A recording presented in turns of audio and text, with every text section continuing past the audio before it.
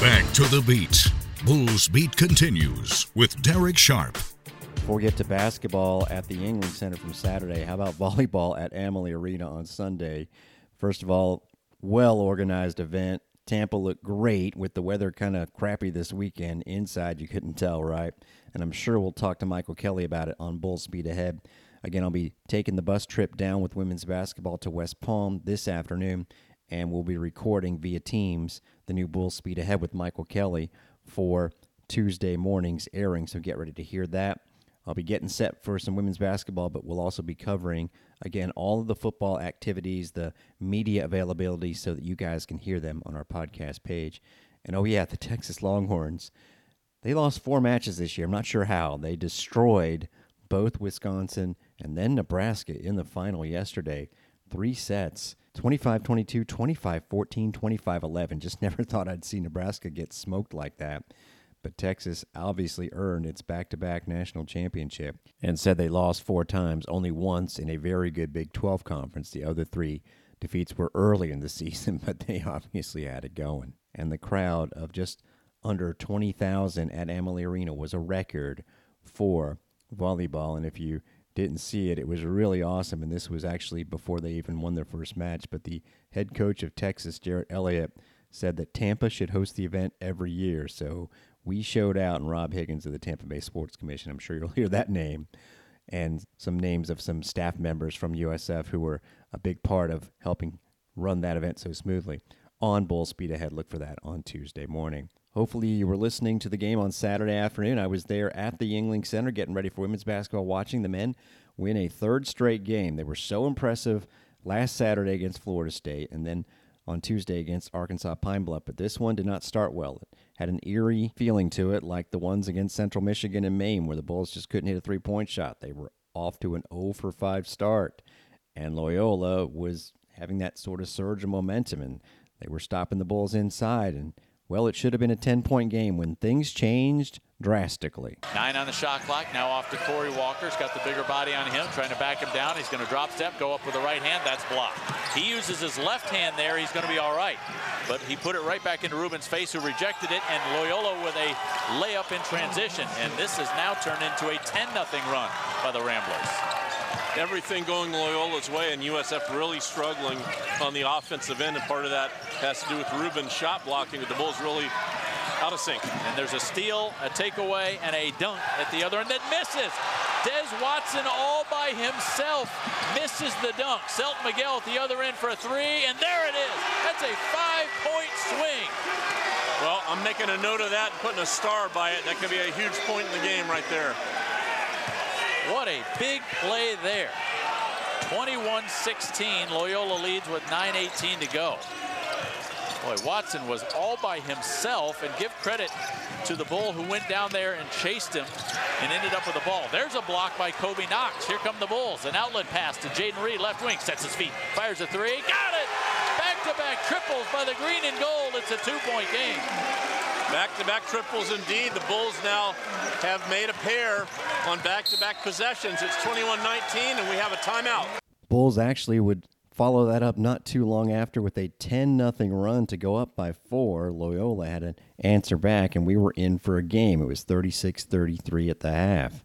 But the Bulls, and you're going to hear a lot of offensive highlights here, but let me tell you, the defense was a real reason. They just made Loyola work for everything. The Ramblers just shot 9 for 25 in the second half, while the Bulls, get this, 60.9%, 14 for 23.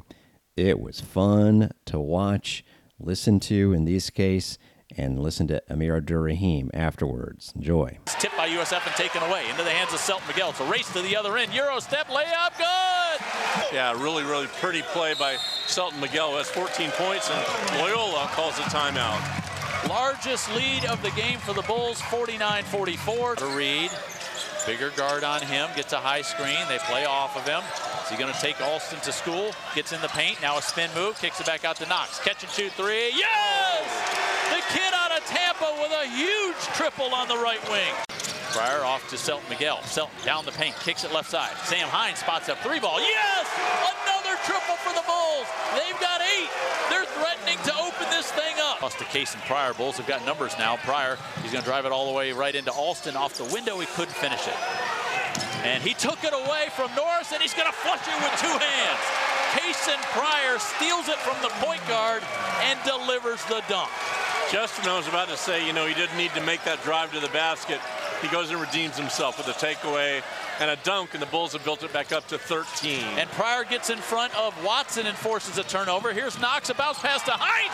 One-handed dunk. The Bulls are running and gunning, and they're dunking at our end of the floor. Timeout, Loyola. Yuengling Center has come unhinged as the Bulls have built a 15-point lead. You can start to see the soul leave the body here, Joey, because the back-to-back dunks has this crowd in it. They can sense it, that the Bulls are ready to throw dirt on the Ramblers. Yep, hope has left the building for Loyola, I think. Coach, congratulations on the win. This is a very tough Loyola team, but you guys were tougher in the second half. No, absolutely. All the respect in the world to Coach Valentine and that program. But, man, I'm so proud of our guys. Golly, man, I'm so proud of those guys. The first half, again, it was like one-sided. We played well offensively at times, but we didn't defend the way South Florida basketball is going to be known to defend. But, you look in the second half, 36% from the field, 21 from 3. We did our job. We did our job. I'm so proud of this group. They deserve it because they've been working hard. You really frustrated them, as you said, defensively in the second half. They went a long stretch without scoring. You held them to 12 points in the second half until about 6 minutes to go in the game. What was the key to turning it up? It was just more, we talked about ball pressure in the pregame show, but it was more so being solid once they got a drive to the paint. We bailed them out, like Kobe Knox fouled the guy on the 3 right here towards the end, but in the first half, they were getting paint touches, shot faking us, and instead of being disciplined, staying down, walling up, we were jumping, trying to block every shot. So that was the difference between the 2 halves. USF a winner today, 77-64 over Loyola Chicago. Coach, the team started 0 for 5 for 3 and then hit 3 in a row. Yep. At that point, you started to see a big basket. Yep, and again, it's going to happen that way sometimes. But if you guys are aware like I am, that's where we've grown. In the first month of the season, when we missed those early shots like that, it dictated how hard we played on the defensive end. Tonight, we've grown through that. We still competed, played hard defensively, and what happened was our defense ended up giving our offense our energy, and that's what we want.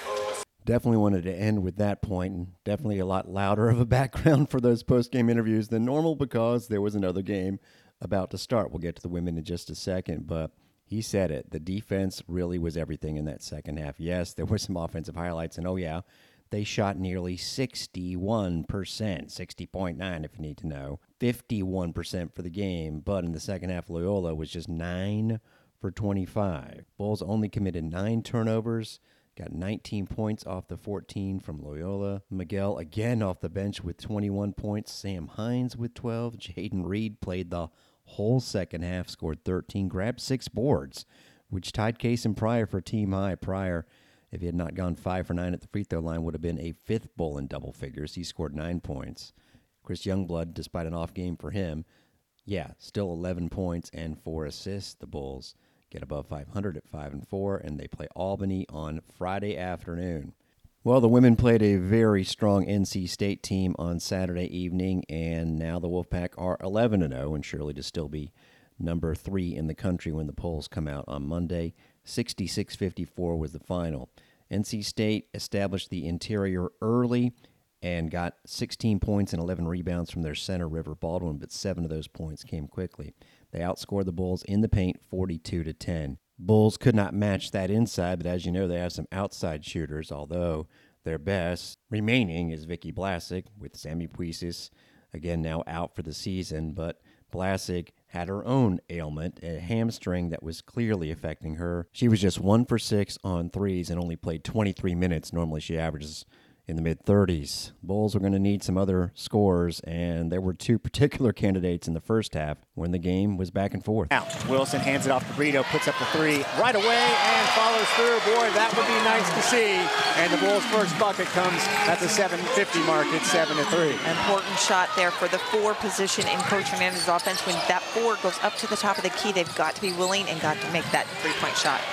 Wilson quickly the other way to Levy on the baseline for a jumper, and it's 9-5. Nice job by Ariel. It feels a little bit more comfortable, right? That was a great play by the Bulls. Good heads-up play by Ariel Wilson, finding Romy Levy in the short corner. Nice pivot, little shot for Levy. Levy pulls up for a nice-looking shot. Knocks it down from the left side. Romy Levy has had these moments in games. Levy gets it on the right side, wants a screen from Shippold. Steps back for a long two. What a sweet-looking shot by Romy Levy. She has 3 of those from that same range, and it cuts it back to 2. Great pull-up jumper. You know, she's, again, dangerous. She can put the ball on the floor. She stands 6'3", and she can pull up. Has a nice jump shot. Starting off the second quarter, Brito fakes the 3, drives in. Lane opens up, got to lay that in. Carla Brito has 7. They get it to Levy. Just take it around Hayes if she can. It's a tough turnaround jumper, and man, oh man, she is phenomenal right now. She's got 8 points and can't miss. It would look like 22-20 is the score. At that point, Romy Levy had 9 points early in the second quarter. As you heard, Carla Brito had 7, but only 1 made bucket for each the entire rest of the game. The Bulls, once they got down by double digits, were in shoot 3 mode, and they just couldn't make enough of them. NC State held them without a field goal for nearly 7 minutes on a 16-2 run, had it to 40-28 at the half, and Wolfpack's head coach Wes Moore knows what he's doing. His team was thinned out because maybe their best player, Sanaya Rivers, has a back injury and didn't play, but they certainly had enough defense, and they came in top 10 in the country in field goal defense, 33%, and the Bulls, even though, again, they were down double digits, they weren't getting into their offense until 10 on the shot clock because of NC State's pressure. That's really where the game was won. Bulls had their looks. Maria Alvarez, a couple threes she made, and had a couple looks if they go down to get it to single digits, but heck, even if that happens. Again, NC State has 2 wins over top 3 teams, UConn and Colorado. That was going to be a tough team to beat. Got to mention Eveline Locher-Shippold. With the injury to Emma Johansson starting center, Ava played the full 40 minutes, 12 rebounds. But the Bulls dropped to 7-4. They play 2-8 IUPUI on Wednesday afternoon. We'll be on the air at 1 o'clock from Kaiser University in West Palm. And then Thursday at 3:30 is when they take on Baylor, which is another top 10 team. It'll be a stretch of the schedule, 6 games with 3 games against top 10 undefeated teams, going back to Texas, which continues to roll. NC State, of course, from Saturday. Both those teams are in the top 5, that's all. And then Baylor, as you're hearing this, is only ranked 10th. They may move up in the new polls. They played fellow undefeated Miami on Saturday, and Baylor won by 18 points. So Bulls are 7-4 and 2 games left in the pre-conference slate. And like I said on social media, it's pretty clear, and it's kind of been this way for a while, that the Bulls are going to have to win the American to make the NCAA tournament. Normally they get enough wins in their non-conference schedule where that's not the case. The Americans' highest-ranked team in the net is only number 64, and that's North Texas. So it's not like there's any unbeatables in this league. Sure, the Bulls are going to get challenged, but I think whether they win the regular season championship or finish 6th, they will certainly have a chance to make the NCAA tournament, but that's going to be their only chance, winning the conference. By the way, it's not just the Bulls playing at Kaiser University. If you want to see some other basketball, we'll run it down for you here. On Wednesday at 11 a.m., Illinois is playing Arkansas, and after we're done, Baylor does play Providence, if you want to get a first look at them. Palm Beach Atlantic, which is pretty close, I think just a little jog to the east, is hosting some other teams like UTEP and San Diego State. Wednesday, we're the 3rd game at Kaiser. Arkansas plays UIC, then Illinois UTEP, followed by the Bulls and Baylor Bears. That's going to wrap it up. We'll talk to you guys from West Palm, and again, keep an eye on our podcast page for plenty of Boca Raton press conference material. This has been Bulls Beat for a Monday. I'm Darek Sharp.